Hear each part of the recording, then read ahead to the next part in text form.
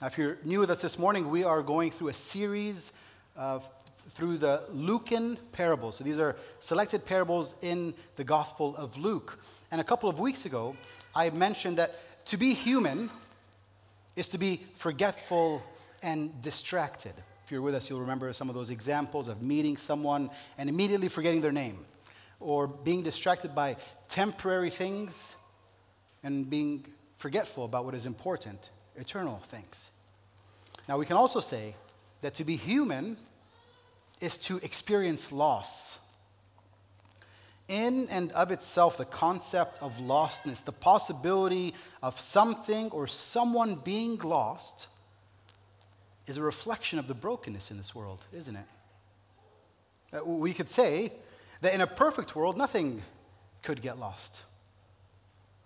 Now, in my reading this week, in preparation for this Sunday morning, I came across a comment about the word lost. I thought it was interesting. Someone said, apply the word lost to anything, and it will spell tragedy. I kind of worked through that and tried to think of the different possibilities, and really I only came up with one sentence that would use the word lost in a positive way. I have lost so much weight since I started eating healthy and exercising. There may be more, but I couldn't think of it. I look forward to the day that I could use that phrase with honesty and truth, not just as an example. I tried saying the TV show Lost was a great show, right? A positive twist on that. But the ending of the series was such a mess that I'm not sure if it will be a true statement. If you have no idea what I'm talking about, it's okay. We'll just continue. If you do, we can talk later. From minor to serious examples, the word lost spells tragedy. I lost my keys. I lost my toys. Now, depending on how old your kid is, that's pretty serious. That will destroy and turn up your entire house looking for that toy. I lost my wallet. The war was so bad that that my friend lost his mind. The infection spread, and I lost my eyesight. Or we all probably know someone who had a miscarriage and lost a child. The same goes for a person who lost their battle against cancer. It's a heavy word, isn't it? It's loss, and therefore the grief that comes with lostness and loss is human. It's broken. Friends, it's not the way that it was supposed to be. It was not the way that this world was created.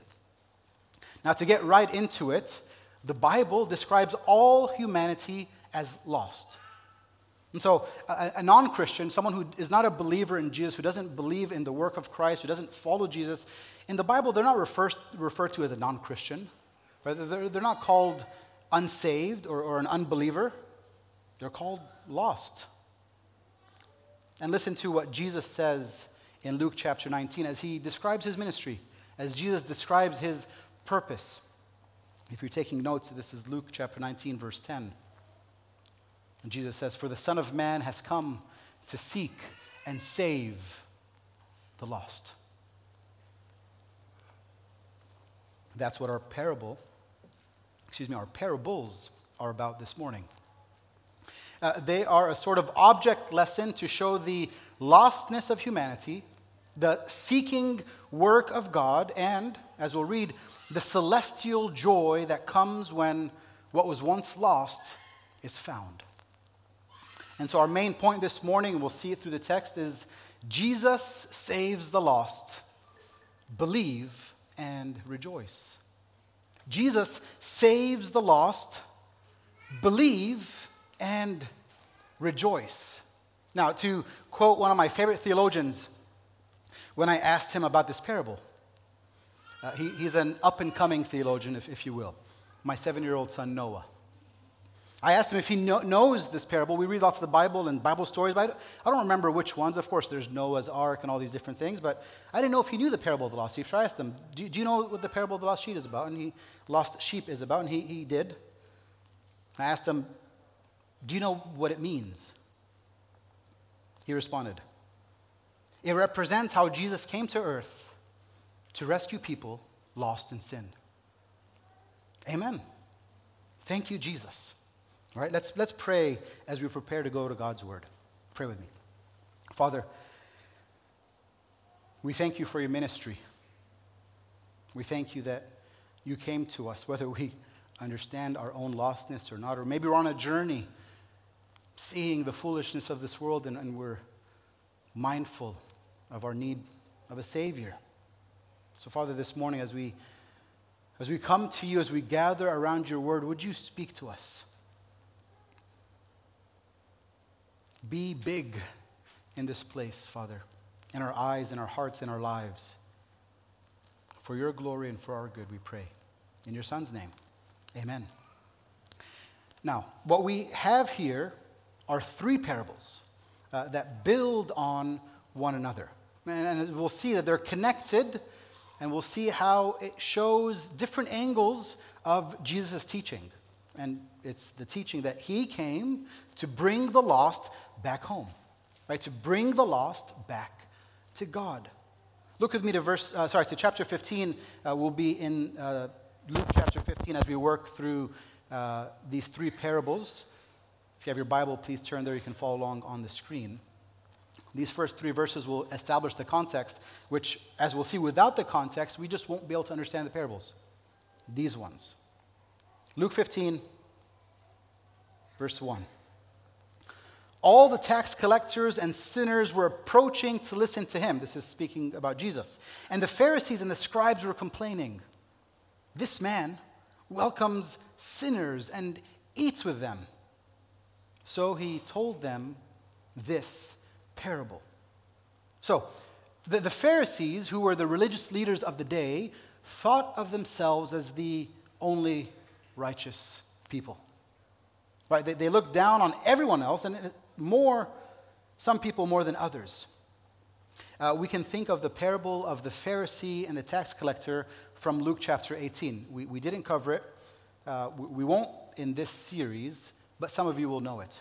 The Pharisee, as he went to the temple to pray to God, he prayed using these words: "God, I thank you that I am not like other people, greedy, unrighteous, adulterers, or even like," I'm not going to point to Pastor Anwar, like this tax collector."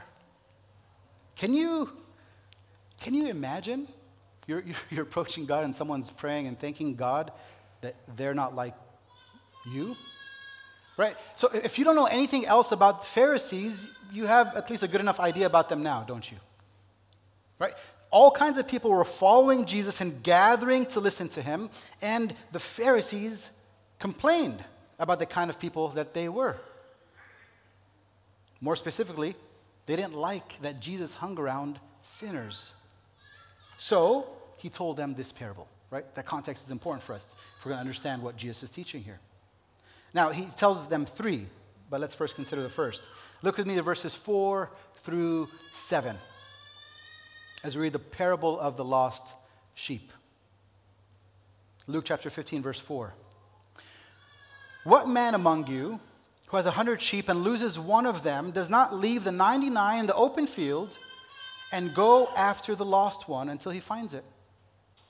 When he has found it, he joyfully puts it on his shoulders, and coming home, he calls his friends and neighbors together, saying to them, 'Rejoice with me, because I have found my lost sheep.' I tell you, in the same way there will be more joy in heaven over one sinner who repents than over 99 righteous people who don't need repentance." Now, we all know the experience of losing one of our sheep, right? Maybe not.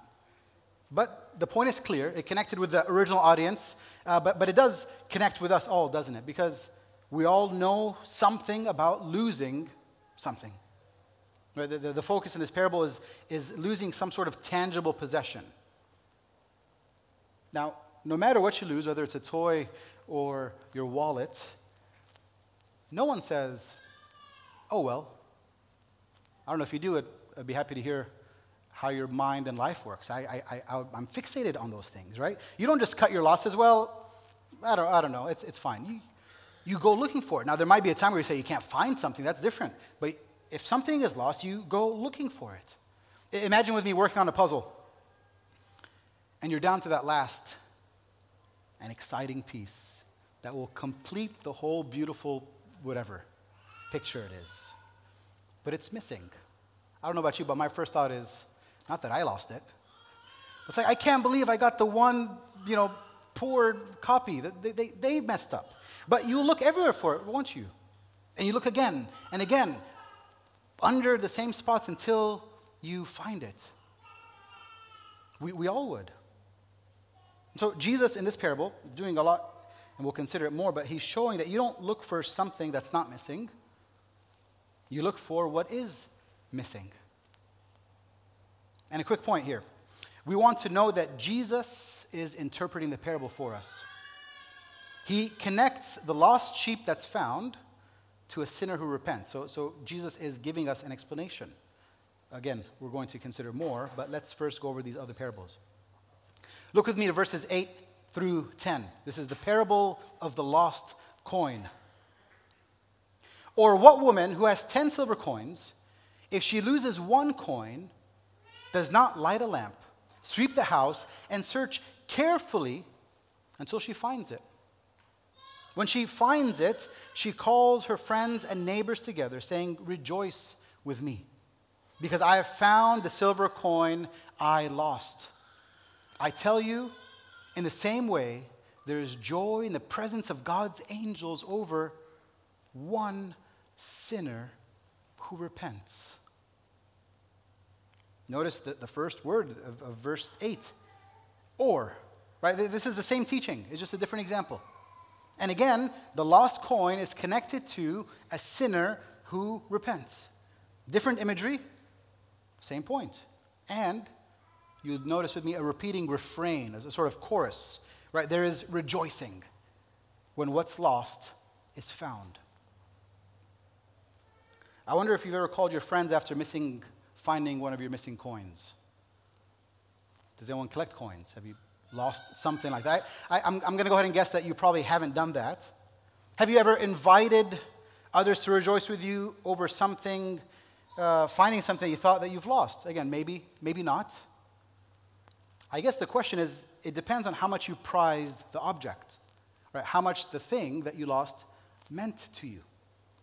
I remember the story as I was preparing here. The first year of my marriage, I lost my wedding ring. It was missing for 4 days. It would have been a better story if it was 3 days and it was like resurrected and I found it, but no, it was 4 days, right? I remember telling some of my friends how upset I was that I'd lost. I had no idea where it was. I figured I took it off at night while sleeping because I just wasn't used to wearing jewelry. Up until marriage, this was my first accessory, right? But it was nowhere to be found. I looked everywhere. I checked in the same places over and over again. But on that 4th day, I thought to check a spot that I hadn't yet. It was between the mattress and the box spring of our bed. So between the 2 layers under the bed, before the bed frame. I have no idea how I did that in the middle of the night while sleeping, but I found it. I told those friends that knew that I lost it. I told them that I found my wedding ring. Again, I valued this wedding ring, especially in the first. Also, very valued my marriage. I wasn't sure, that it would upset my wife, and they rejoiced with me. And I guess I'm still telling the story 13 years later, right? An item that was lost, that was valuable to me. I found it. Lost sheep, lost coin, lost son. Again, you're going to notice with me a connecting phrase. He also said, which shows that these 3 are connected. This is a single teaching in response to the attitude of the Pharisees. Now, it's clear when we read the context. You might have heard of these parables separately. Maybe you didn't know that they were right next to each other, but in the context, it's clear. If we separate them, we wouldn't have known. So look with me to verses 11 through 24. He also said, a man had 2 sons. The younger of them said to his father, "Father, give me the share of the estate I have coming to me." So he distributed the assets to them. Not many days later, the younger son gathered together all he had and traveled to a distant country, where he squandered his estate in foolish living. After he had spent everything, a severe famine struck that country, and he had nothing. Then he went to work for one of the citizens of the country who sent him into his fields to feed pigs. Verse 16, he longed to eat his fill from the pods that the pigs were eating, but no one would give him anything. When he came to his senses, he said, how many of my father's hired workers have more than enough food? And here I am, dying of hunger. I'll get up, go to my father and say to him, Father, I've sinned against heaven and in your sight. I'm no longer worthy to be called your son. Make me like one of your hired workers. So, verse 20, he got up and went to his father. But while the son was still a long way off, his father saw him and was filled with compassion. He ran, threw his arms around his neck, and kissed him. Then the son said to him, Father, I have sinned against heaven and in your sight. I am no longer worthy to be called your son. But the father told his servants, quick, bring out the best robe and put it on him. Put a ring on his finger and sandals on his feet. Then bring the fattened calf and slaughter it. And let's celebrate with a feast.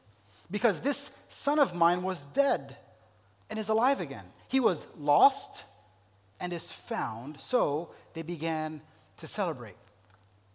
Now, we're not reading the rest of this parable, which means that I won't cover all the details that we just read. I promise that's harder for me than it is for you. Now, if you've been following along the sermon card, you'll see that next week we're going to zoom in on this story of the lost son, or as some call it, the prodigal son. Now, it's important to see that Jesus' teaching spread across these three parables. That's why we're looking at a portion of it today. But it's in this third parable, Jesus, as we already saw a bit, expands the teaching and he highlights an additional point. That'll be next week's sermon. I hope you're already planning to be with us next week. Hope you find comfort and rest in a home and a community here at the church if you're visiting. But maybe you'll just come because you want to hear the rest of the verse. That's also fine. I hope to see you next week. But next week we'll consider the parable of either known as the lost son, the prodigal son, or the parable, as we'll title it, of the two brothers. What we see, even just in the verses that we read, which is the majority of the parable, is as a sort of escalation, both in detail and in seriousness. Right? First, we were just told that the shepherd was looking. That's in the first parable. He went looking for a sheep and he found the sheep. In the second parable, we saw a bit more detail about what the woman did to find her lost coin. She swept up the house and lit a candle and looked around, right? Now in this third parable, things continue to build. There's many more details. We'll also notice that it's no longer an object lesson highlighting a possession that's lost. This is someone's son. So the stakes, the seriousness is higher. In the first parable, the shepherd lost 1% of his sheep, we can say. The woman lost 10% of her coins. Here, the father loses half of his sons. 50% are lost. There is greater seriousness in this parable. Now, we have a general understanding of what the parables are saying and how they relate to each other. And so let's now follow this threefold pattern that we saw and dig a bit deeper. Lost, right? Found, and rejoicing. So let's consider first lost. The Pharisees missed this entire thing completely because they missed this first point. Why did they miss it? How did they miss it? Well, it's because they didn't value these people. They didn't see them as lost. And so they didn't see them as needing to be found. So instead of rejoicing over them in any way, they grumbled. They complained. When we first started the series a few weeks ago, 4 or 5 weeks ago now, I guess, I gave some opening words about parables in general. what we can expect, why Jesus used this form of storytelling, and so on. Now, one phrase that is often connected to Jesus' parables is, let anyone who has ears to hear, listen. Right, that was in the parable of the four soils, and we'll see it in others as well. Right, a person might hear words that are spoken, meaning you're not physically deaf, but they're not hearing the point. They're not listening to the lesson. They're not able to understand the deeper truths and revelations of Christ that Jesus is teaching. Now, not only is the importance of hearing highlighted, but I've also noticed that there's an importance of a right seeing. A right seeing. Remember with me in Luke chapter 7, the parable of the sinner woman who washed Jesus' feet with her tears, dried his feet with her hair, and poured expensive perfume. Right? The Pharisee in that story, he didn't see her. He saw a sinner who was causing a scene, but he didn't see a woman who has been forgiven of her sins and so is responding in worship. In Luke chapter 12, the Good Samaritan, the Levite and the priest saw with their physical eyes the man on the side of the road, but they didn't see him. They didn't consider his needs or his situation. They didn't see a person who was created in the image of God. But the Good Samaritan did. And his right seeing led to this right response. And so here again, the importance of a right seeing is highlighted. We see that for us to see others rightly, for us to see them as having worth and value, we first must have a right view of God and a right view of ourselves. Right? As we think of lostness, we've already considered that we're all lost, right? That's how the Bible describes all of us. But the issue that the Pharisees had, and this is why Jesus is telling them the parable, is that they only saw these sinners for their sin. They didn't consider that they have needs or value. They only saw them for their mistakes and their failures. They didn't see themselves in that same light. But it's so easy to talk about these characters from a couple of thousand years ago. But when we really think about ourselves, we do the same thing, don't we? We can quickly see a speck in someone else's eye and yet miss the log that's jutting out of our head.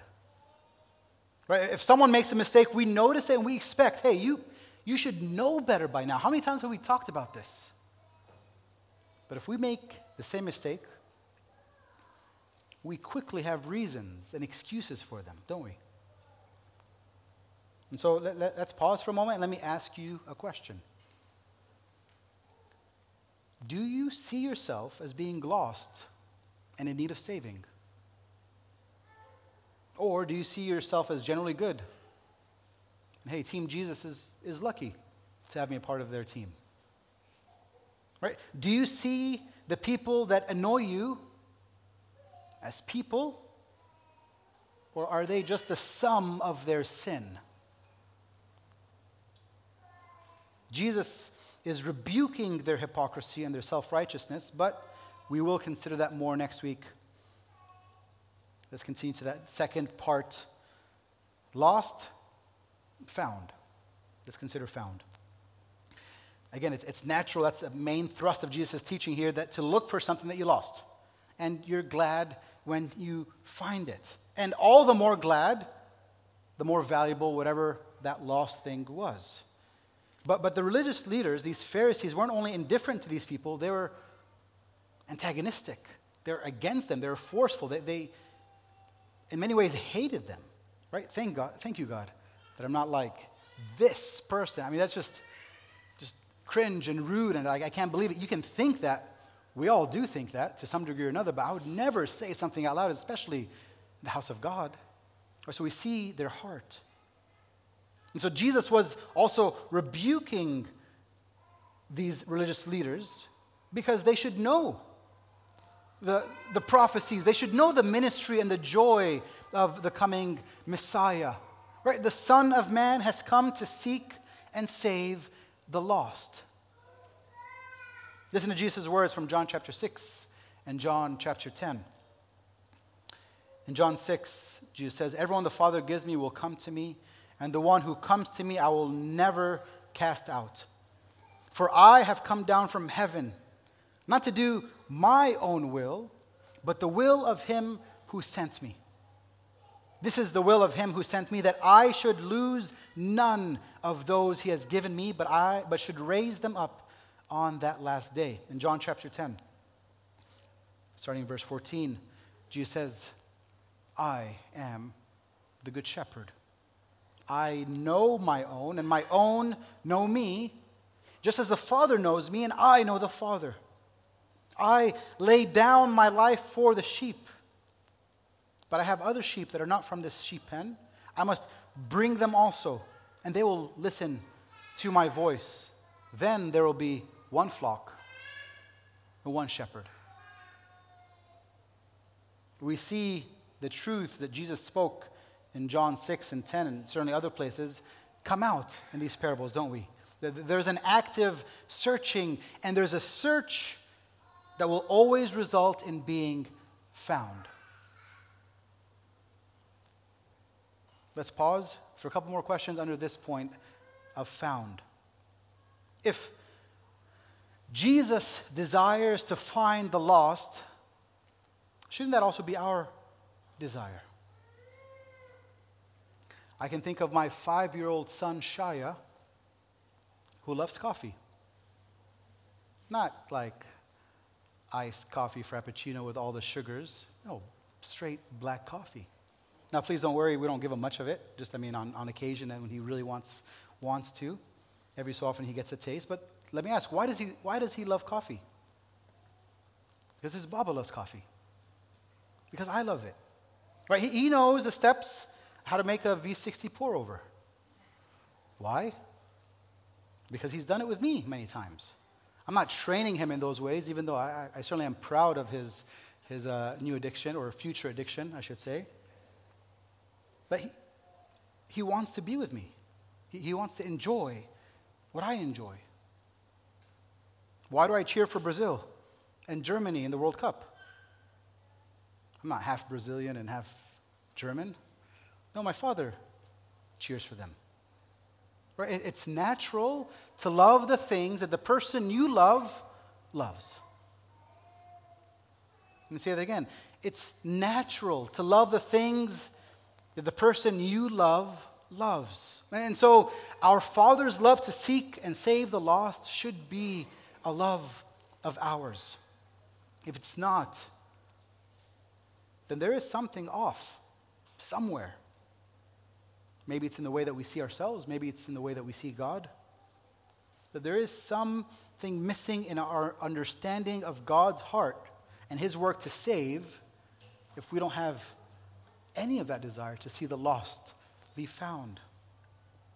Now, before we get to the third and last point this morning, let's talk cat video. Just a few days ago, if you're a guest this morning, this might only be the second time in 5 years I've referred to cats, so please don't feel afraid. That's not just going to be a regular thing happening here. But just a few days ago, I saw a video documenting the rescue of a kitten here in Beirut. You might have seen it. It was on Live Love Beirut Instagram page. The kitten was stuck in a drain for over 72 hours. When the rescue team came, they spent multiple hours looking for her. Radar and video technology. They didn't hold back. The Baladia came, which is, I won't say anything because this is being recorded, but it's impressive. It's miraculous even, we could say. They came out to help break the road. Lots of people came together to make this rescue possible. And I admit, I didn't care much about it. I'd have rather watched a cat video from the 3 sushi cats. It's an Instagram page that follows the 4 cats of Sam. But as I looked at this video, I was a bit cynical, if I'm being honest. I questioned the extreme measures and efforts to rescue a lost kitten in this country with all the needs and the issues. Now, I did what anyone else who's on social media did, or I think would do. I opened up the comments. I expected others to feel the same way. But I was mistaken. People were moved, emotional, happy, rejoicing. They were thanking the organization and all those who helped to make this rescue possible. On and on, the happy comments went. Now, first of all, I hope cat lovers in the room don't hate me. I like cats just fine. I'm not a monster of sorts, right? But I asked the question, what was the difference between my response and all those who commented with joy? We viewed the cat differently, right? They hold cats with such value and such worth. And I just don't have that same affection or same value that I placed on cats. And so as we think of the pattern, right, this threefold pattern, lost, found, rejoice, once the cat was found, there was great rejoicing. It's the normal response to rejoice when something that you care about was lost and then is found. And so more questions for us. How do we look at those that God seeks and finds? Do we rejoice in their salvation? Do we rejoice in the great work of God?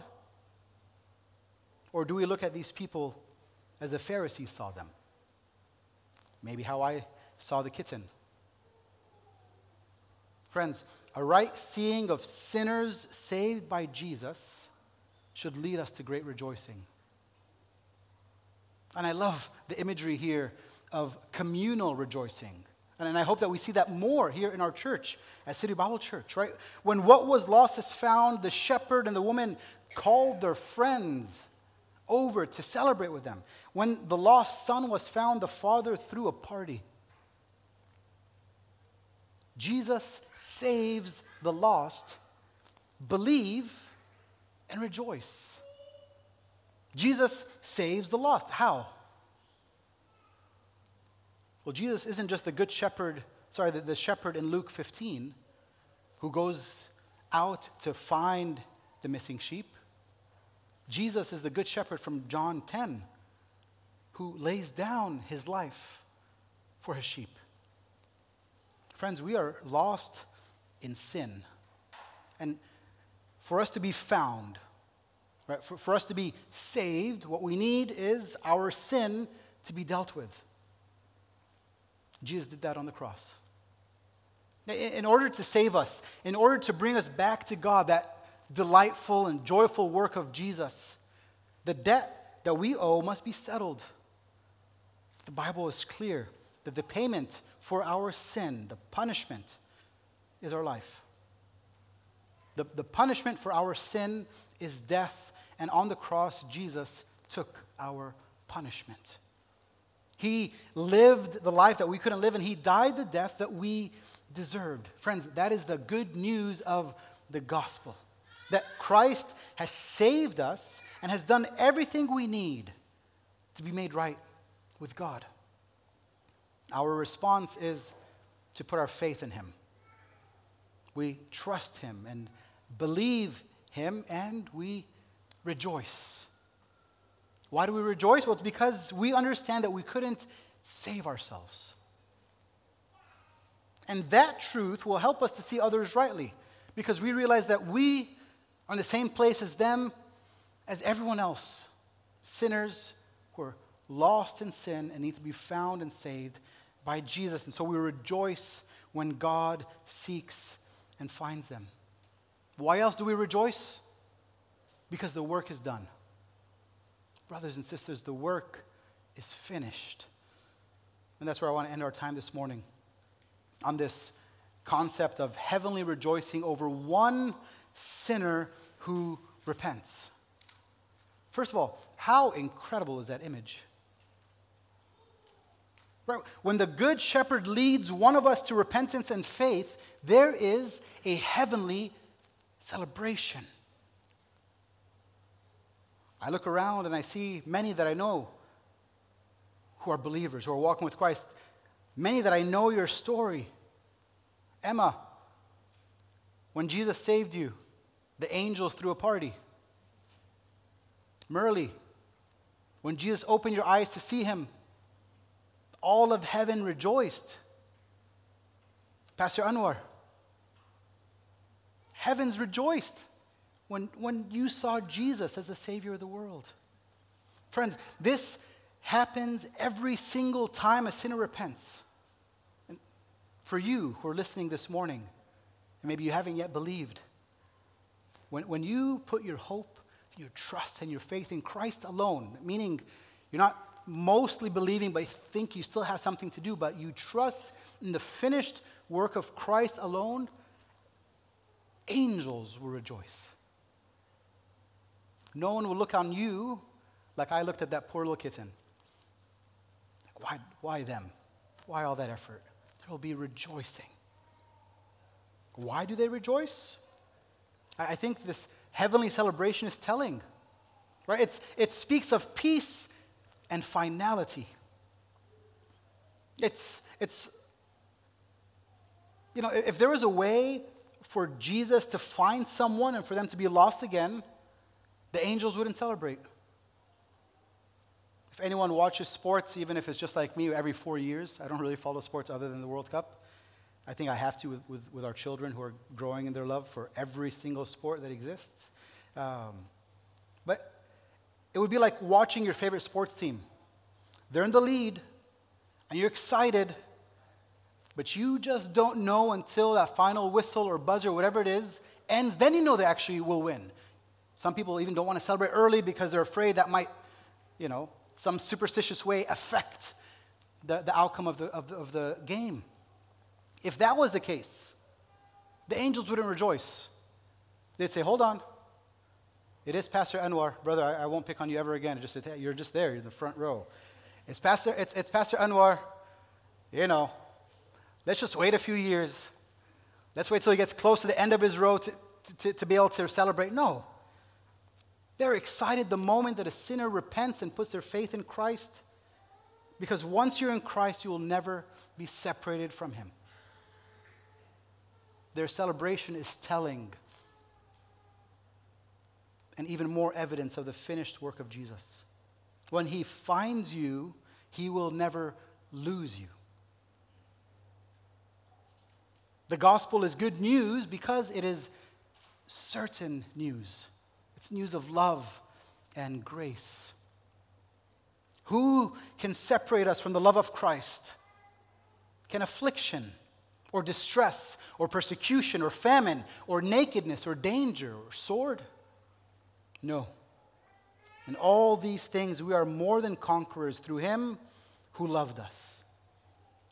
For I am persuaded that neither death nor life, nor angels nor rulers, nor things present nor things to come, nor powers, nor height nor depth, nor any other created thing will be able to separate us from the love of God that is in Christ Jesus, our Lord. Amen. Let's pray. Father God, we thank you for the cross. We thank you that even though others, and really many do, look on us and look to our life as not having any value or worth, they see us as those who are lost and not worth tearing up an entire house just for one sinner. But yet, Father, you came. You sent your Son, Jesus. You lived in this broken world and took on our punishment because we are your joy. Thank you. And if we struggle to believe that, Father, help us to see you even more clearly. For those who are maybe beginning to see you for the first time, to see the work that you've done, to see the love that you have for them, Father, would you save them? Draw them to you. Rescue them. And show them that they will never be lost again. We thank you. We pray all these things in Jesus' name. Amen.